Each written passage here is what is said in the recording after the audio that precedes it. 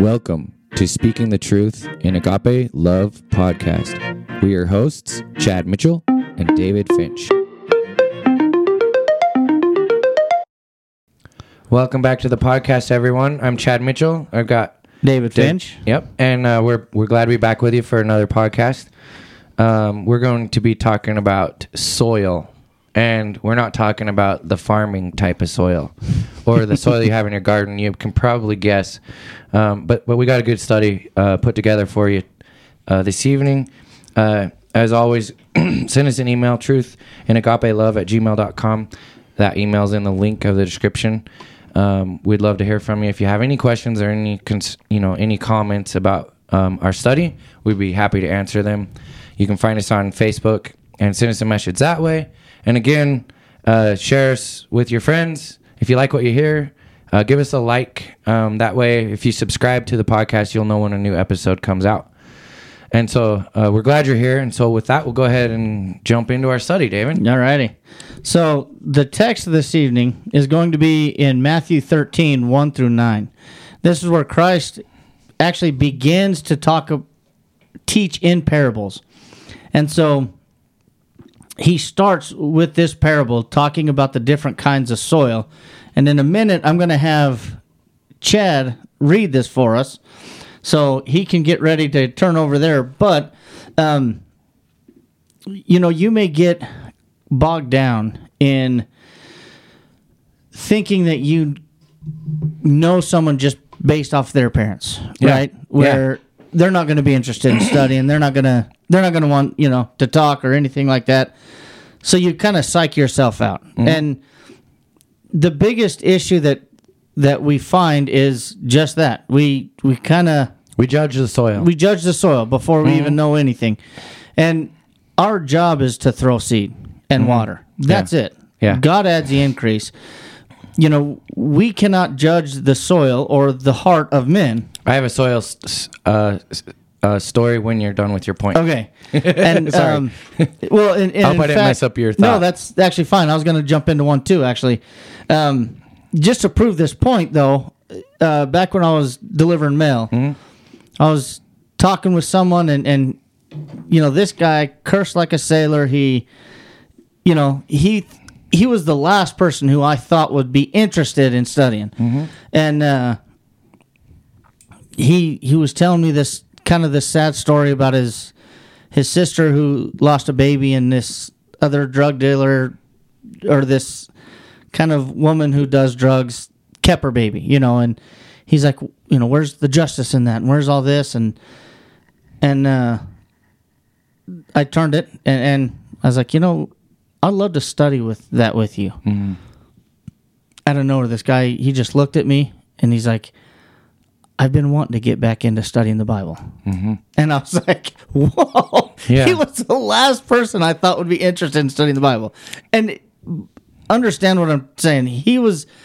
I really like the guy. Me and him got along great, but he just cursed a lot, and every other word was a foul word. And the last person you would think would be interested in religion. And that was the one that was interested. Yeah. And a lot of times that's what happens. So maybe you can tell yours. And it kind of goes along with, I love the Bible and how it uses analogies, okay? Yeah. And examples that we can relate to in this physical life, okay? This Snake River Valley, this is where we live here in Blackfoot, Idaho, is a high desert, okay? And when the settlers came through here, all they seen was sagebrush and lava rock, okay?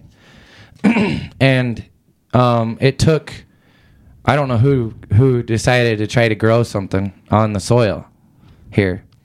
But at first glance, there's probably a lot of people that just passed on through because it's sagebrush. Right. It's a desert. Yeah. Okay. There's nothing that's going to grow here. Well, turns out they were surprised if they could get water to it, and what they did is they started building canals off of the river, the Snake River here, and they learned real quickly that it grows potatoes. Okay.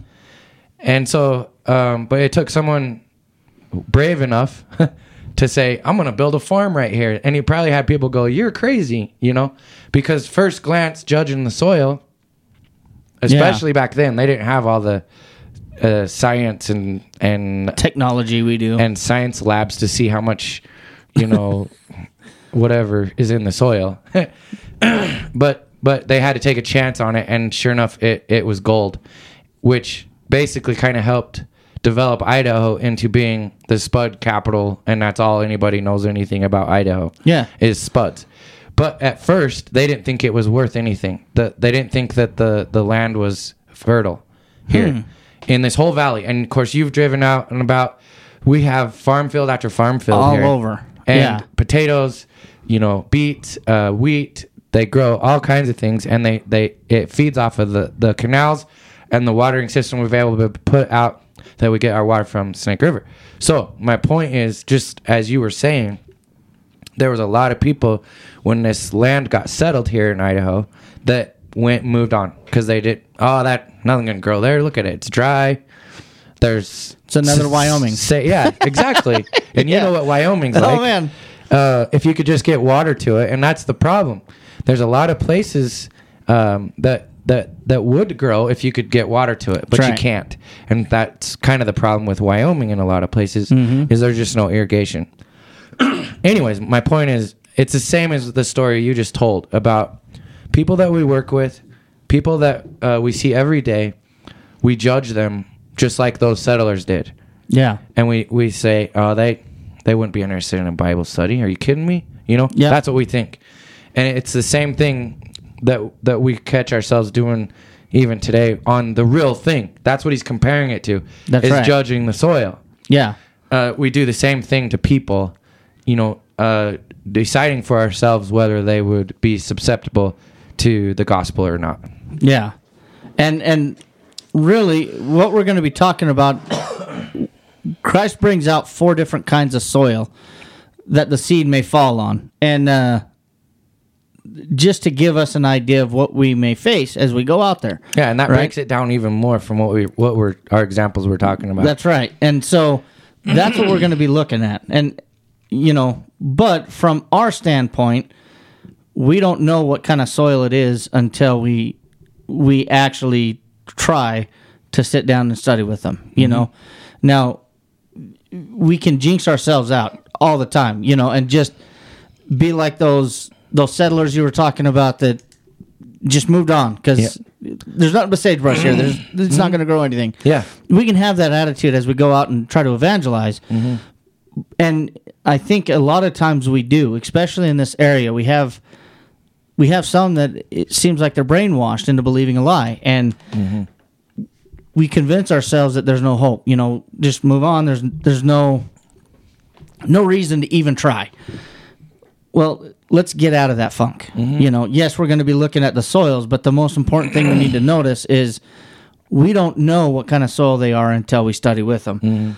And so, with that, Chad, do you want to read Matthew 13? You bet. 1 through 9?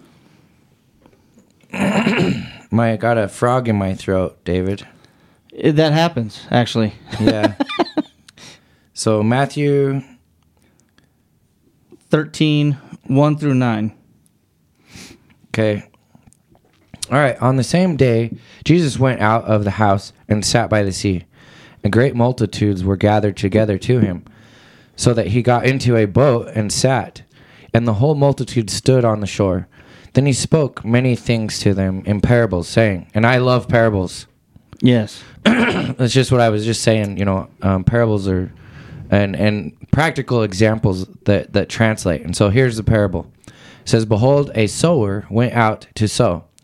And as he sowed, some seed fell by the wayside, and the birds came and devoured them. Some fell on the stony places where they did not have much earth, and they immediately sprang up because they had no depth of earth. But when the sun was up, they were scorched, and because they had no root, they withered away. And some fell among thorns, and the thorns sprang up and choked them out. But others fell on good ground and yielded a crop, some 100-fold, some 60, some 30. He who has ears to hear, let him hear. Alrighty. So this is the parable that he talks about. And then later disciples ask him about this parable. And so then Christ begins to explain the parable starting in verse 18 of the same chapter. So we're actually going to be more digging into, his explanation a little bit more. But, the point of this is trying to prepare ourselves to go out and evangelize. Mm-hmm. What kind of soil are we going to face? As we throw the seed. Now, this parable makes complete sense if you've ever done this kind of work. But what they do is they just grab like a handful of seed and just chuck it, right?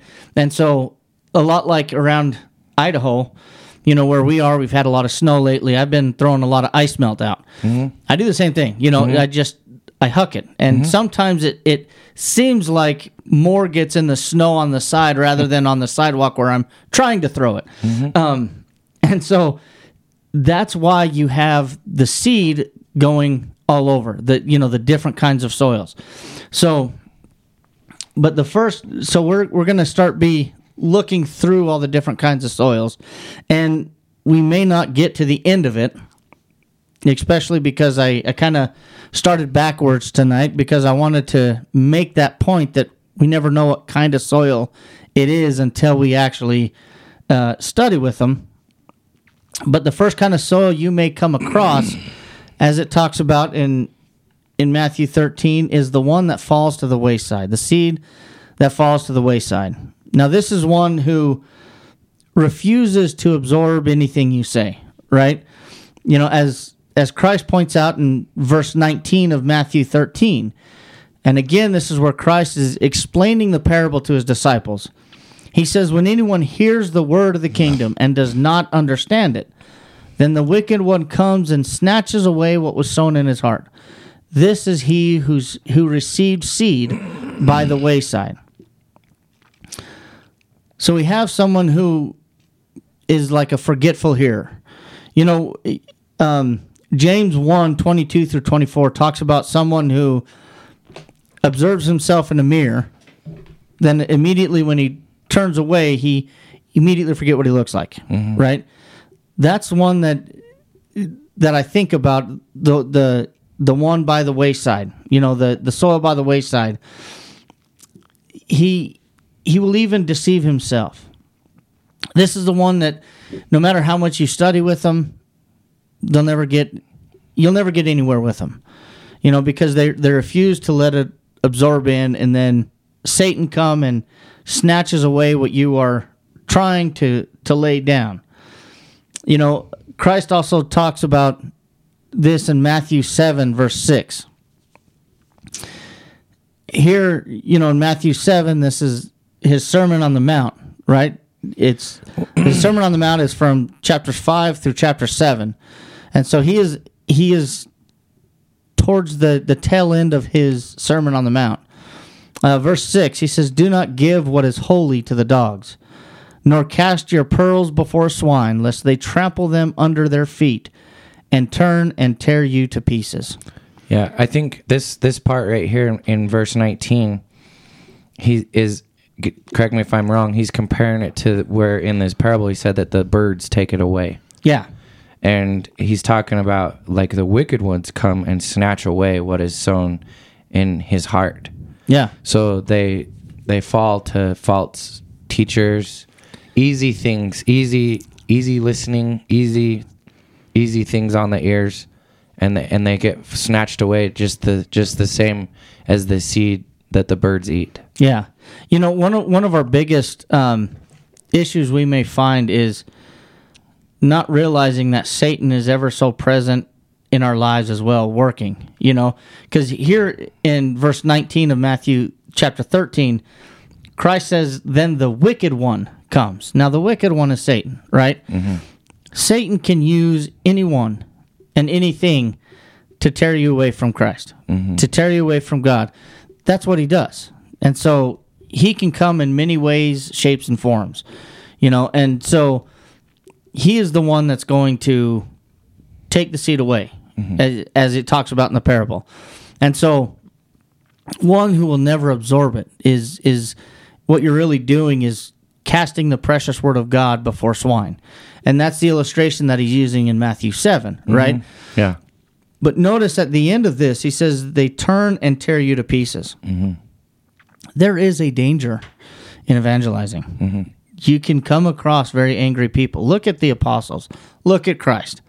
You know, they all died, minus John. But they all died. A martyr death. A martyr death. Yeah. They were murdered. You know, they're the ones that were torn to pieces because they went out and did the job. Another important piece to understand is they knew it was that they were going to be facing tribulation, and it didn't stop them from doing it. The work of the Lord was more important than anything else, and so they just did it, right? And so, yes, now today, I don't think we would ever come across a situation where we're martyred in that way. I hope that doesn't happen to anyone today, but you will be, ridiculed. You'll be mocked, and they try to take advantage of you. So yes, there are these things, but what I wanted to point out is they can cause you a lot of personal harm, and so we're to be as gentle as doves and as wise as serpents, and so once we see what we're up against, don't cast your pearls before swine. But another thing I wanted to point out that I actually didn't make this point in my lesson, we all can be these different kinds of soils at different parts of our lives, right? So maybe 10 years ago, I was, the soil on the wayside. Then later I was among stony ground. Then later I was among the thorns. And then I finally became good soil. I hope I'm good soil. Yeah. But, we can all in different times of our life be all these kinds of soils. So just because someone is their heart is like the soil among the wayside, they're not ready to hear it yet. Maybe in 5 years, maybe in 10 years, they'll be different. Maybe then they'll be ready to hear it. Maybe they'll be ready to hear it in 2 years. So just because you face something like that at one time doesn't mean that they're always going to be that way. Look at Saul of Tarsus. Great example of that. He was one that would tear you to pieces, turn and tear you to pieces. But then later he became the good soil. And he brought in hundredfold, I would say. He was definitely hundredfold. Yeah. Working on more. And so that's who Paul was. But at one time, he was the soil by the wayside. Yeah. And so just because they are like this at one point doesn't mean that they're always going to be that way. Especially when you go out and try to talk with someone. And of course, you're trying to shod your feet with the preparation of the gospel of peace. Ephesians 6:15, maybe they'll come and try to shake your faith. Maybe they'll come and try to do you personal harm. Say God of the Bible is wrong or God is imperfect. Saying all these things just to try to break you down or just trying to destroy you. They'll even go as far as calling you a heathen, Yeah. That's actually what they did to Christ. In Matthew 11:18 and 19, it says, "For John came neither eating nor drinking, and they said, he has a demon. The Son of Man came eating and drinking. They said, look, a glutton and a winebibber, a friend of tax collectors and sinners. But wisdom is justified by her children." So what Christ was pointing out is it doesn't matter what we do, you're going to try to find fault. That's the one that falls on the wayside. That's the kind of attitude that someone is who falls to the wayside. That they're not wanting to hear anything you say. But that doesn't mean that you'll never know until you ask them, right? Any thoughts on that? Just, I mean, not a ton, just, I know that, we have to not get discouraged when we face That's right. any of these situations. And sometimes someone who's by the wayside, just like Paul, can become fertile soil eventually. Yeah. And so we can't give up on people. You know, maybe it takes a long period of time to finally get them to want to look at you. And of course, we have to keep being a good example ourselves, you know, and make sure we're right. That's right. You know, first. And keep working on that, because being that example, you never know. A friend might have something happen in their life and they're like, you know, old Chad, he's a religious guy. I'm going to go talk to him. Yeah. And you just never know when people might be ready to be fertile soil. That's right. You know, that actually happened more recently with this congregation. Somebody heard about us years ago and then later came to recognize, hey, I need the Lord in my life. Yeah. And they she remember reached that out. person. They remember that whoever person. it was that they knew went to church every Sunday. That's right. You crazy guy, you know. Yeah. Or whatever. but sometimes it takes an event in our lives that makes us go at ourselves and go, oh, you know, I should probably do something. Yeah. You know, and so we can't get discouraged, is what I'm saying. You know, right. That's why we have this example, I think, is to understand that some people might be at different points in their life, and, you know, you just hope that they figure it out before it's too late. Yeah. You know? Yep. And, you know, don't grow weary while doing good.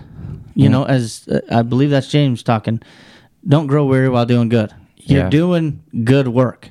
You know, and this is what really helped me when I started really going out and trying to evangelize with people. Mm-hmm. All the no's I got, it can be very discouraging. Yeah. You know, but then someone told me, you know what? They're not rejecting you. They're rejecting God. Just keep doing the work. Well, and I think, too, it's good.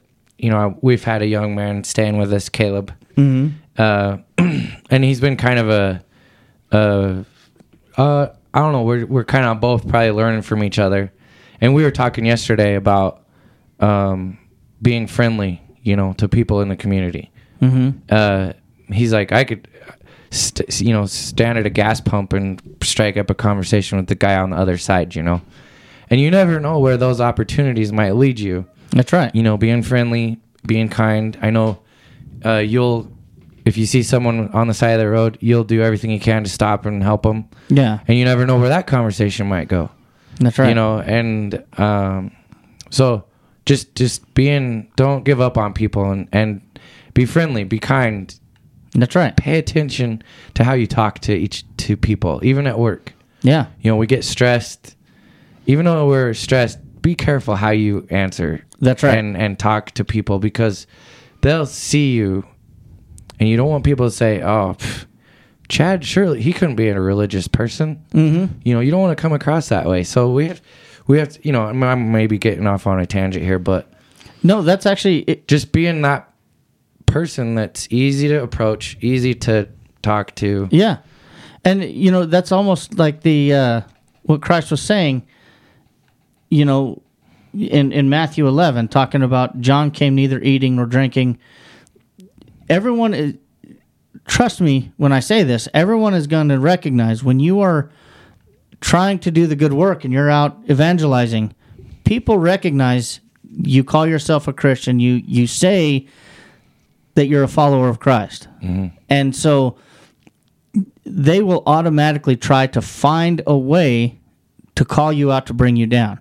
So, like, for example, Chad, if I'm working for you and I see you, I know you're a Christian, mm-hmm. you know, I know everyone that works for you knows that already. Yeah. But say, you know, I see you going over there cursing. I'm going to use that against you every chance I get. Yeah. And I'm going to call you out, you know, even Christians, you know, do this and that and mm-hmm. this and that.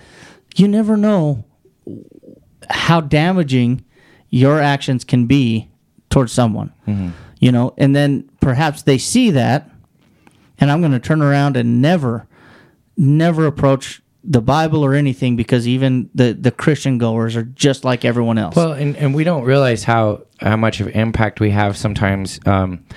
Just the other day, last week, we were at welding class. I've been taking the boys down to a welding class in Pocatello every Thursday night. Mm-hmm. And there's a instructor, and of course there's a lot of people that know me in that field, just because that's my trade, you know. And there's a welding instructor from one of the high schools that is coming in, and he knows me from some of the dealings with the program.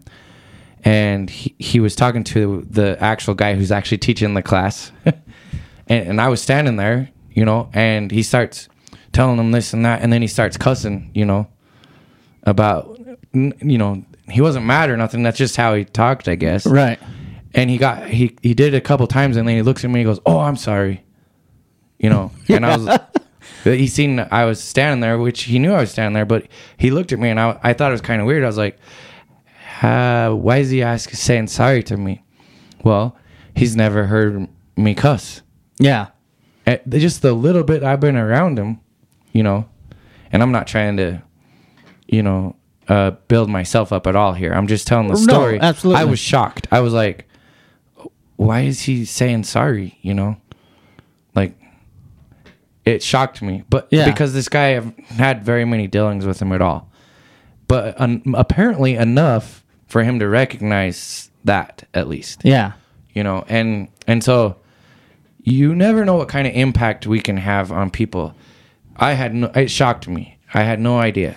Yeah. That he would recognize that, you know. That's happened to me too, and you're right. You're like, you almost don't know what to say. Well, I'm just like, whatever, you know. I mean, you know, I honestly don't know what to say at that point. Yeah. You know, but anyways, they just, that reminded me of just our actions and how we portray ourselves.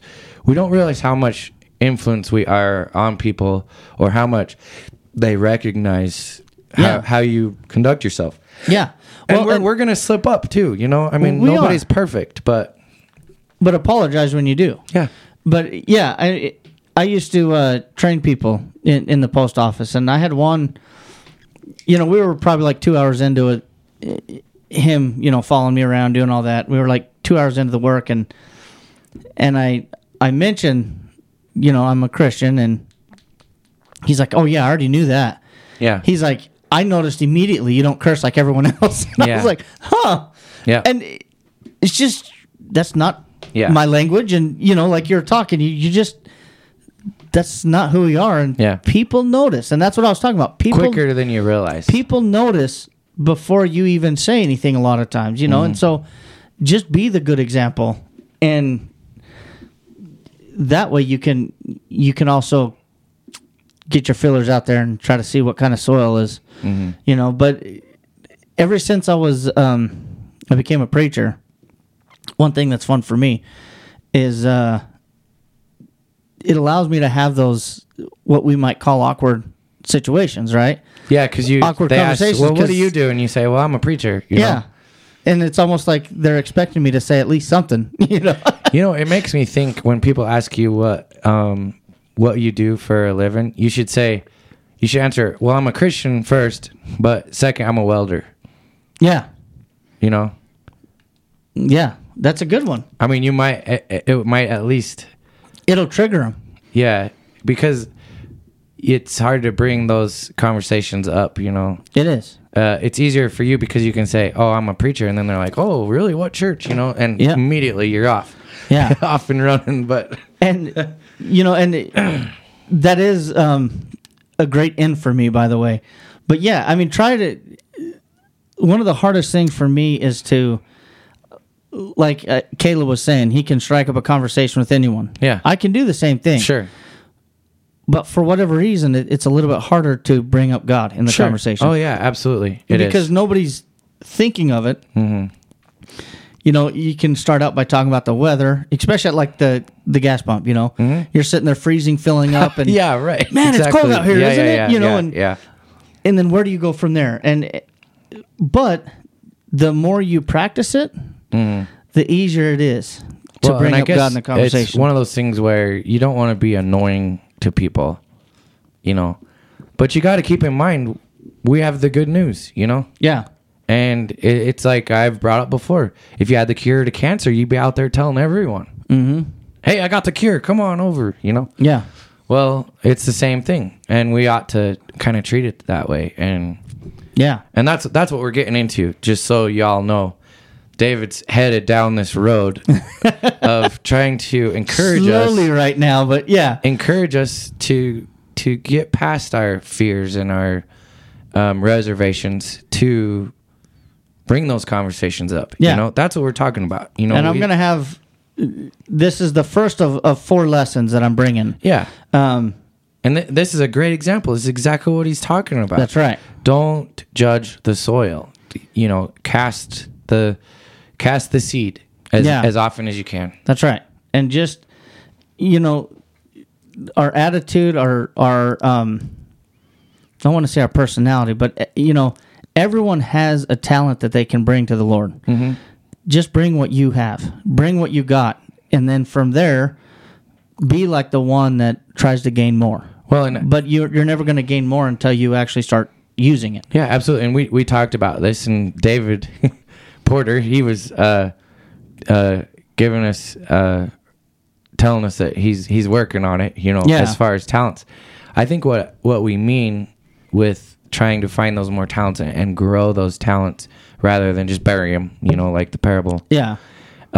Is get out of your comfort zone, and before long, it's not out of your comfort zone. Yeah. So the more you get out of your comfort zone, the easier it gets, because now your comfort zone actually grows. Yeah. You know? Well, and it starts with just striking up a conversation about God. Yeah.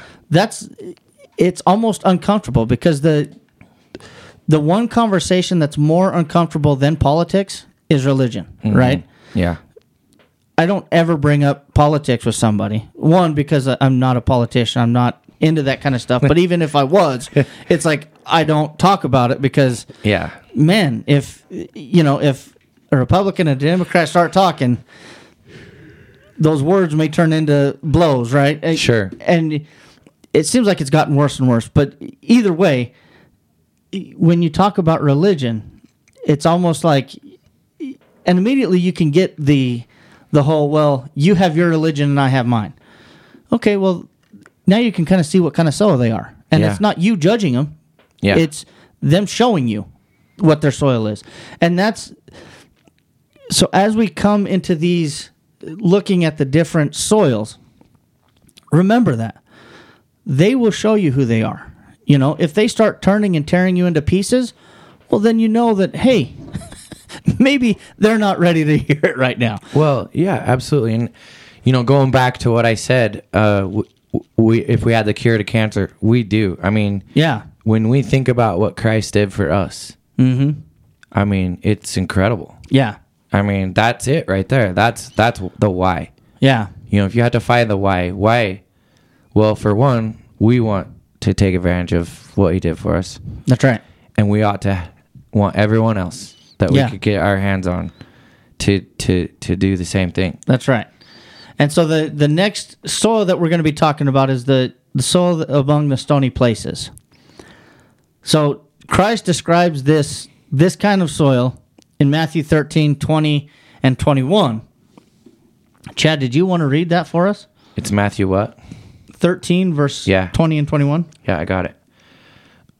So it says, but he who received the seed on the stony places, this is he who hears the word and immediately receives it with joy. Yet he has no root in himself, but endures only for a while. For when tribulation or persecution arises because of the word, immediately he stumbles. All right. So this is a kind of seed that can get an evangelist really excited. Mm-hmm. Because, like it talks about, he receives it with joy at the beginning. And like you said, you can get discouraged by hearing a bunch of no's. So this one is like, yes, let's do this. And then one thing that we know about Satan, as soon as you put on Christ in baptism, that is when Satan loses you. Or that's when Satan, loses you. I think I said that right. Anyway, Satan is not a humble being. He is not going to just lay down and humbly accept the defeat. He is very prideful, and he is going to try to get you back any way he can. And one big way is going through tribulations or persecutions, right? Yeah. So he's going to start attacking you by using your family against you, trying to persecute you to get you to fall away. And that's when it's really difficult watching someone who is going through these tribulations, and they won't. One thing that is great about the brethren is when you are going through trials and tribulations, you can turn to them for strength. I have a verse for that. Go ahead. Okay, Acts 14:22. Nice. Strengthening the souls of the disciples, exhorting them to continue in the faith, and saying, we must, through many tribulations, enter the kingdom of God. That's right. That's right after Paul was stoned, left for dead, got up, went back into the city, Yeah. and then went to Derbe, if I recall correctly, and then from there went back to Lystra, which is where he was stoned, went into that city, then went up to Iconium and back to Antioch. Now, the Iconium and Antioch were actually where the Jews came from. They came from there down to Lystra to convince everyone to stone them and drag them out of the city for dead. Yeah. And so he went back to the same cities, strengthening the brethren, telling them that they must endure tribulation. Yeah. Man, there's nothing more that's going to strengthen you. And what's funny is, like, Chad, I mentioned this a few weeks ago, where I had a headache coming in here, and I almost called you and be like, man, brother, can we just do it later? I have a splitting headache. I wanted to. And then I did the next Yeah, and Wednesday. then you did the next week. Oh, I know. But we just suffered through it, essentially. We did. But what's interesting about that is, I was thinking about that, then I read what Paul did in Acts 14, and I was just like, Yeah. what right do I have? I can't imagine the pain he was going through after being stoned. Now, if you don't know what that involves, is people picking up rocks and throwing them at you. Oh, yeah. I can't even imagine. I can't imagine the pain. Well- and yet that didn't stop him. Yeah, and I think I'm reminded of when, here's what I try to do. Anytime something bad's going on or happening, it's easy for us to blame who? God. God, yeah. Yeah, why is God doing this to me? When in fact, it could be the devil trying to get to you. That's right. Okay. And so I'd say to myself, okay, God, what are you trying to teach me here? Yeah. We have to look at those trials and tribulations and go, all right, what are you trying to teach me out of this? And, we keep going back to Job, everything that happened to him. What a great example he is for us, because he lost everything and praised God. Yeah. And so we ought to do the same thing and go, okay, what are we going to learn here? But this verse is great, because this is a great example for those, especially new Christians. When those trials happen, it's very important for us as brethren to gather around them and encourage them, That's right. as much as we can. And And that's hard, that's hard to do. But and a lot of times the soil that falls among the stony ground, instead of turning to the brethren, they turn back because they perhaps they don't even really recognize that they have brethren that want to be there for them. We get in our society today. We don't ever want to bother anyone, right? Like, we don't ever want to be a burden to anyone. I am just as guilty as the next person. Trust me, I am just as guilty. We all are. And I'm going through stuff, and I'm like, I'll just deal with it. Yeah. But the brethren are there and actually are more than willing and wanting to help you. Yeah. And so a lot of times a new Christian doesn't recognize that. They just don't want to be a burden or don't want to be a bother, so they just try to handle it themselves, and they don't know enough to turn to the Lord, and so they just turn back to their old ways, and they fall back into the world. And so trying to be there for them and trying every way you can to try to bring them back, that's because it's really discouraging to watch someone fall away in that way. It is. I've seen it multiple times, and it is very discouraging. And we've both seen brethren that are very strong fall away. Yeah. Very strong. And that's, like you were saying earlier, we constantly got to be checking on ourselves too. Sure. Check ourselves, because maybe we're good ground today, but that doesn't mean we're going to be stony ground tomorrow. Yeah. And with your guard down, that way Satan is going to attack you. I guarantee you. Yeah. He finds every opportunity to attack you. Yep. And if he can drag you away, he's going to pick that opportunity. You know, I have gone through that, and I'm going to tell you something. You know, you feel like just giving up, and you're just like, you know what, Satan, you win. I'm done trying. And you know, the thing is, I think we all experience those times when we are very frustrated about work, money, right? You know, just any number of things. You know, you can this time of year. How many people this week, of course, in Idaho here, have had the car break down because of the Yeah, I cold? know. We've been dealing with minus 16 degrees. every time you try to start your car, it's like, We had like 3 or 4 pickups not want to start on Monday morning. yeah. They were toast. They were done. Yep. They're oh, frozen. yeah, because they've sat all weekend. Yeah, too cold. So Yep. you know, and so you get in those trials, and at the end of the day, you're just like, I'm done. I gotta, you know, I'll say to Yeah. myself, I'm gonna go I'm gonna go get a truck driving job. You know, this is for the birds. You know, Yeah. Well, and, you know, but especially it like, happens to everyone. yeah, especially like you, because you have, that's 4 trucks. So you probably had like 6, 8 guys that are sitting around, you know, Yeah, yeah. and you're like, just go home. I'm done. Well, we figured it out, but it's easy to just want to throw your is. hands in the air, Yeah. and give up and Yeah. try again tomorrow. And You know, but that's when you need to dig in. oh, absolutely. And I wasn't going to say that. I was watching Rocky, you know. I've always loved Rocky, and I was watching his last one, Rocky Balboa. okay, Where he was talking to his son. He said, in life, it doesn't matter how hard you get knocked, or how many times you get knocked down. What's important is how hard can you get knocked down and still get up. yeah. You know, and of course his, you know, motivational speech Sure. there. But man, that drives it home. Well, Satan is going to knock you down. if you get back up. yeah, if you get to feeling down, it's normal. Yeah, People, every one of us, it happens to everyone. Don't think you're alone. that's right. It happens and in to fact, everyone. Turn over to Hebrews 12. So this one really can comfort you. We're going to start in 5 and go through 11. So he says, "And you have forgotten the exhortation which speaks to you as to sons. My son, do not despise the chastening of the Lord, nor be discouraged when you are rebuked by him. For whom the Lord loves, he chastens, and scourges every son whom he receives. If you endure chastening, God deals with you as with sons. For what son is there whom a father does not chasten? But if you are without chastening, of which all have become partakers," notice there, all of us, if you are a Christian, will go through chastening. He says, "of which all have become partakers, then you are illegitimate and not sons." So if you don't go through it, then you're not sons. "Furthermore, we have had human fathers who corrected us, and we pay them respect.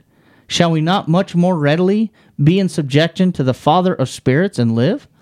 For they indeed for a few days chasten us as seems best to them, but he for our profit, that we may be partakers of his holiness. Now no chastening seems to be joyful for the present, but painful. Nevertheless, afterward it yields the peaceable fruit of righteousness to those who have been trained by it." So notice, it's not joyful as you are going through it. You're going through pain. Yes, it's terrible. But when you stick, But maybe it's chastening. it's chastening, and when you just hang in there and stick to it, then you will produce the peaceable fruit of righteousness. And you actually, because you're trained by it. The Lord knows what he's doing. If you're going through something, or even if God is allowing Satan to tempt you, let's first understand that Satan cannot do anything without the Lord's permission. Yeah. Satan does not have more power than God. God will allow Satan to test you. But he'll cap them. Yeah. He won't let them go further than what you can handle. Now, it will overtake you if you are not turning to the Lord for help. Yeah. But when you turn to the Lord for help, you will go through it. You will pass through the other side, and you will bear the peaceable fruit of righteousness. Yeah. And so that's a big comfort. And so just when you're going through it, dig into the Word, dig into God, pray to Him, cast your cares upon Him, for He cares for you. You know, and so that's important for us to understand. We must turn to the Lord during these times of trial. Job, you brought out Job, and he's a perfect example He's our of favorite. this. Yeah, he's the perfect example of this. Let's actually turn over there, because there's a verse I want to bring out there. I was trying to think of some examples too, so when we're done reading that, I've thought of a couple. And so as it's talking about Satan came into the presence of God. Let me see. Let's start in verse 5. It says... Of which chapter? Job chapter 1. Okay. Sorry. Job chapter 1, verse 5. It says, "So it was, when the days of fasting had run their course, that Job would send and sanctify them, and he would rise early in the morning and offer burnt offering according to the number of them all. For Job said, It may be that my sons have sinned and cursed God in their hearts. Thus Job did regularly." So this is Job sacrificing animals for his children, right? This is the kind of love that he had. And then in verse 6 it says, "Now therefore was a day when the sons of God came to present themselves before the Lord, and Satan also came among them. And the Lord said to Satan, From where do you come? So Satan answered the Lord and said, From going to and fro on the earth, and from walking back and forth on it. Then the Lord said to Satan, Have you considered my servant Job, that there is none like him on the earth, a blameless and upright man, who fears God and shuns evil? Notice in verse 9 it says, "So Satan answered the Lord and said, Does Job fear God for nothing? Have you not made a hedge around him, around his household, and around all that he has on every side? You have blessed the work of his hands, and his possessions have increased in the land. But now stretch out your hand and touch all that he has, and he will surely curse you to your face. And the Lord said to Satan, Behold, all that he has is in your power. Only do not lay a hand on his person." So Satan went out from the presence of the Lord. So I wanted to bring this out, especially in verse 12. Satan had to ask permission, and God told him, You can, but you cannot go any further. This is the promise that we have from God. He will not allow Satan to go beyond what we can handle. You know, and that goes back to 1 Corinthians 10:13. We will overcome it if we turn to the Lord for help. And that's exactly what Job did. You know, after he lost everything, his children, his livelihood, all but his wife, right?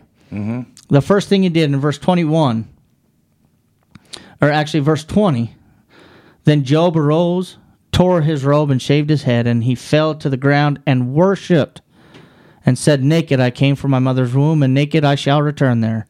The Lord gave, and the Lord has taken away. Blessed be the name of the Lord. In all this, Job did not sin nor charge God with wrong." So there's a reason why Job was allowed to go through these trials and tribulations. It made him stronger for the Lord.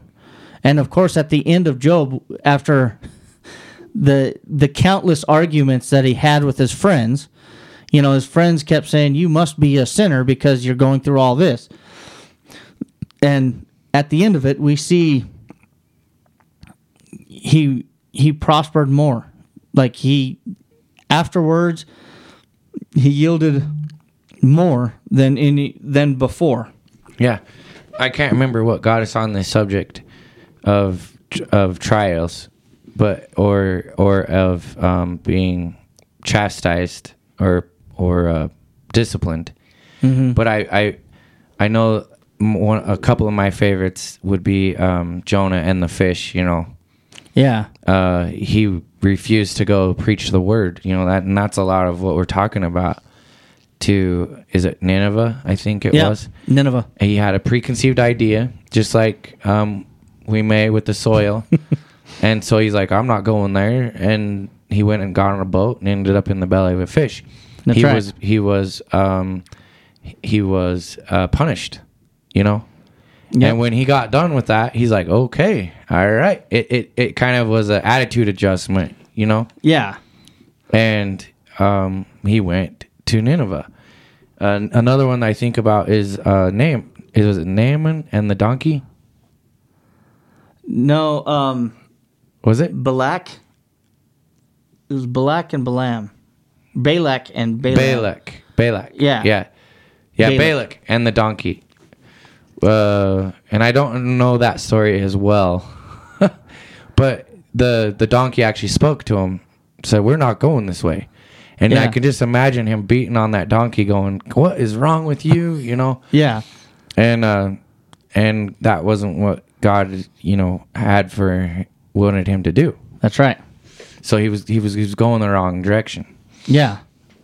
And he actually had, the reason why his donkey would stop is because the donkey seen the angel with his sword drawn. Yeah. And the donkey was saving his life by not going. And he was sitting here beating on him. Beating on the donkey saying, go, you know. Yeah. And then finally the donkey talked to him. Yeah. Boy, that'd have been an experience. And then finally the Lord unveiled his eyes and he seen the angel sitting there and that's when the angel told him, "You're alive because of that donkey," essentially, you know. Yeah, exactly. If he didn't stop you, I would have cut you. Mm-hmm. I think it was getting ready to cut his head off or something like that. Yeah. And it's been a while since I looked at it, so don't quote me on that part. But that's exactly it. You know, the Lord has this plan. Yeah. And you know, we are.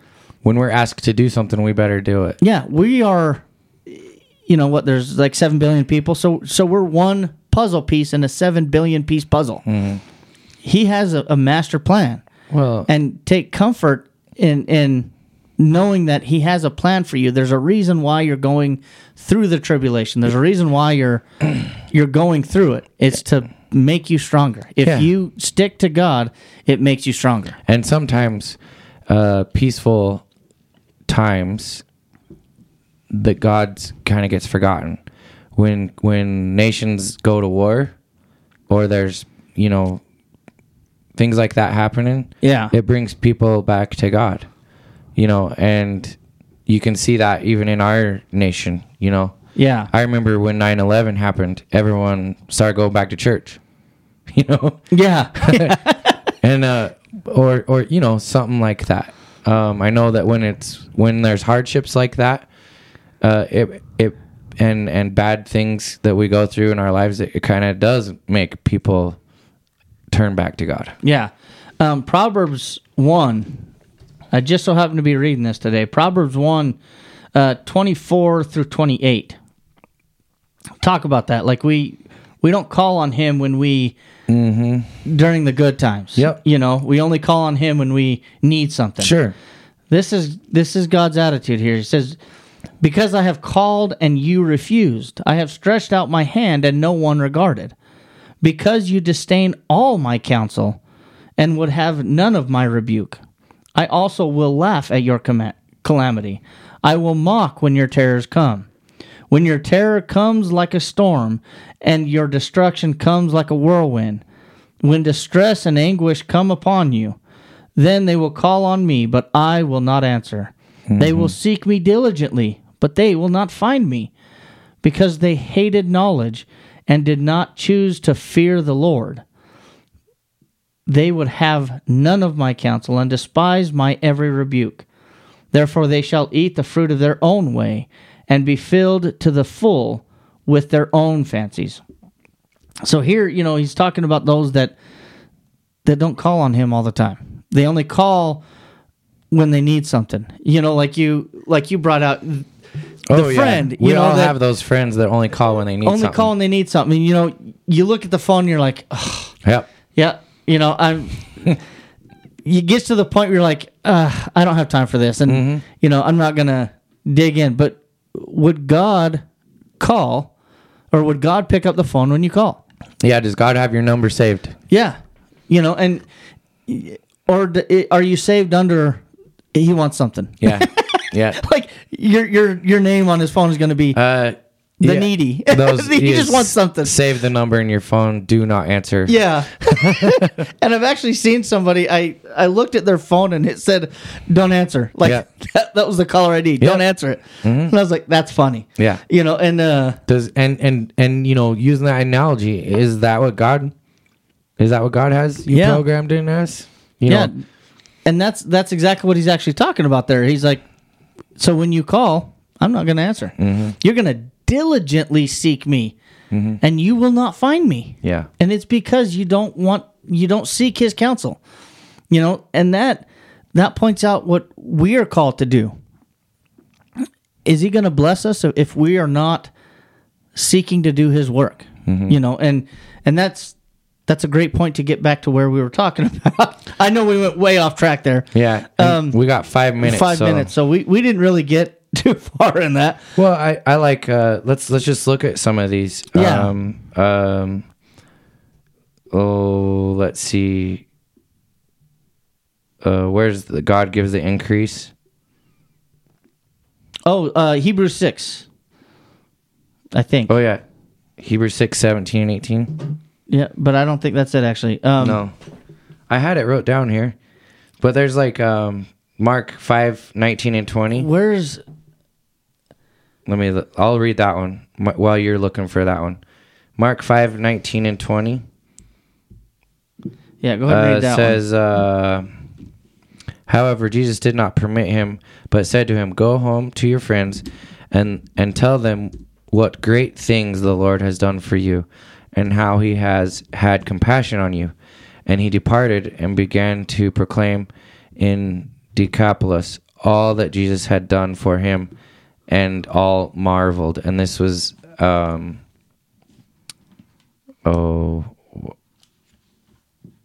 the demon-possessed man healed. And this was a beautiful piece because this man wanted to go with Christ. And in fact, 1 Corinthians 3:6. Yeah, the region of Decapolis actually kicked God out, or kicked Christ out, because he, all their livelihood has just been down the drain. They all died, right? And then that scared them. And so they asked Jesus to leave. Yeah. And as Jesus was leaving, this man came to him and asked to go with Christ. And Christ put him to work. Did not allow him to go with him, but he said, "Go into Decapolis, or go into your cities and tell your friends what I've done, what the Son of Man has done for you." And he went to the whole region of Decapolis. Now, Decapolis is not just a city. It's actually a region of about 10 cities. And so this man went out and did that work, did the great work. And then later in Mark 7, 31 and 32, or 30 and 31. Yeah, 31 and 32. 31 and 32. Christ came back through the region, the region of Decapolis, and they actually brought people to Christ to be healed. And so they welcomed him back in because of that one man. Yeah. That's the only way that they were no longer afraid of him. And rightfully so. Their livelihoods are gone. Hey, can you leave? Because now I don't know what I'm going to do. Yeah. And so they asked him to leave, but because of that one man, he was welcomed back in, and they actually brought sick people to him to heal him. Yeah. Because of that one man's work. And that's what we can do. Our God chose the word of mouth to proclaim his good news. That's the form that we are to do. Word of mouth. And so and that's a great story. That one man, because of his word of mouth, everyone welcomed him back in. Sure. And so I got that verse. This is a good one to read. 1 Corinthians 3? So 1 Corinthians 3, we'll read like 5 through however 8 or so. Yeah. So it says, "Who then is Paul, and who is Apollos? But ministers through whom you believe, as the Lord gave to each one. I planted, Apollos watered, but God gave the increase. So then neither he who plants is anything, nor he who waters, but God who gives the increase. Now he who plants and he who waters are one, and each one will receive his own reward according to his own labor. For we are God's fellow workers. You are God's field. You are God's building. Yeah. I love this point to bring out because we don't stop doing the work. But I really appreciate verse 7 here. He says, so then neither he who plants is anything, nor he who waters, but God gives the increase. Who gives the increase. God is the great one, right? Yeah. And so, I like to use the analogy, we are just a tool in his tool belt. Mm-hmm. I am just one tool in his tool belt. Mm-hmm. I want to be the sharpest tool, or the best tool I can be. Yeah. Like a flathead screwdriver isn't very good if it's dull, right? Mm-hmm.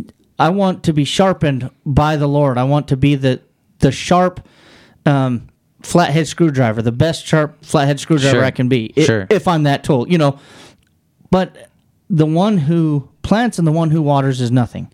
Mm-hmm. So when we go out and evangelize, let's not boast in our labors. Mm-hmm. This is the issue when you have work-based salvation. You kind of boast in your works. Sure. You're nothing, Mm-hmm. Paul, how many people did he convert to the Lord? We have no idea. The number's not in the Bible. But he went out everywhere. And, we know that he brought a lot of people to the Lord. Sure. Through his message, he's still bringing people to the Lord. But he didn't boast in that. Mm-hmm. His boasting was in his calamity. His boasting was... The thing that can be boasted about is God's increase. That's right. And just really quick, when we plant a seed in our garden, we do the same thing. We plant the seed, we give it water, but guess what? God gives the increase in the sun. Yeah. And whatever happens with that seed is because of God. Yeah. We did our part, but the most powerful part is what God gives. Yeah. And that's what he's saying. The salvation that God offers, that's the power. That's right. It doesn't matter who gives it, who waters it, who sows it, who waters it, doesn't matter. Yep. It's the increase that God, and that the power is in God. God is the beautiful one. Yeah. God is that's the one that we can be That's right. awed over. That's right. He is the awesome one. Mm-hmm. We are not. We are simply just a tool. Mm-hmm. When you get a tool out of your tool belt and you tighten that screw with that Phillips head, right? Mm-hmm. The Phillips screwdriver has nothing to boast about. No. He's just doing his job. Yeah. That's what we're doing. Yeah. And so, yes, we need to go out and evangelize, but I think this is a great way to end, actually. Yeah. Don't boast in your work. Yeah. Because you're nothing. No. You're just using what the Lord has blessed you with. Mm-hmm. And that's it. Yeah. And so you're just being a servant to the Lord as you're called to be, which is your reasonable service, Romans 12:1. Yeah. And so, don't boast in it, but you can take joy in doing the work. And the power is God, him giving the increase. That's right. God is the awesome one. And so when people try to turn around and say you're something, we see the apostles time and time again. I'm but a man like you. Mm-hmm. God's the good one. God is the awesome one. Mm-hmm. And that's our attitude. That's what we need to have. As we go out and do the work, God's the awesome one. I was blessed with this work, and this is what I'm doing. So you thank God if you want to thank anyone. That's right. Yeah, exactly. Yeah. There's some examples we could bring up, I know, of that because the Christians that said they were bragging because they were baptized by Paul. That's 1 Corinthians 1, actually. Yeah, so, I mean, we could look at that, but we're out of time. So yeah. But I think like you said, it's a great place to stop. And so we're going to be talking more about this next week. So we'll look forward to that. So be sure and join us for that next week. And so we'll see you next time. Looking forward to it, guys. Thank you so much for listening in. Yep. See ya.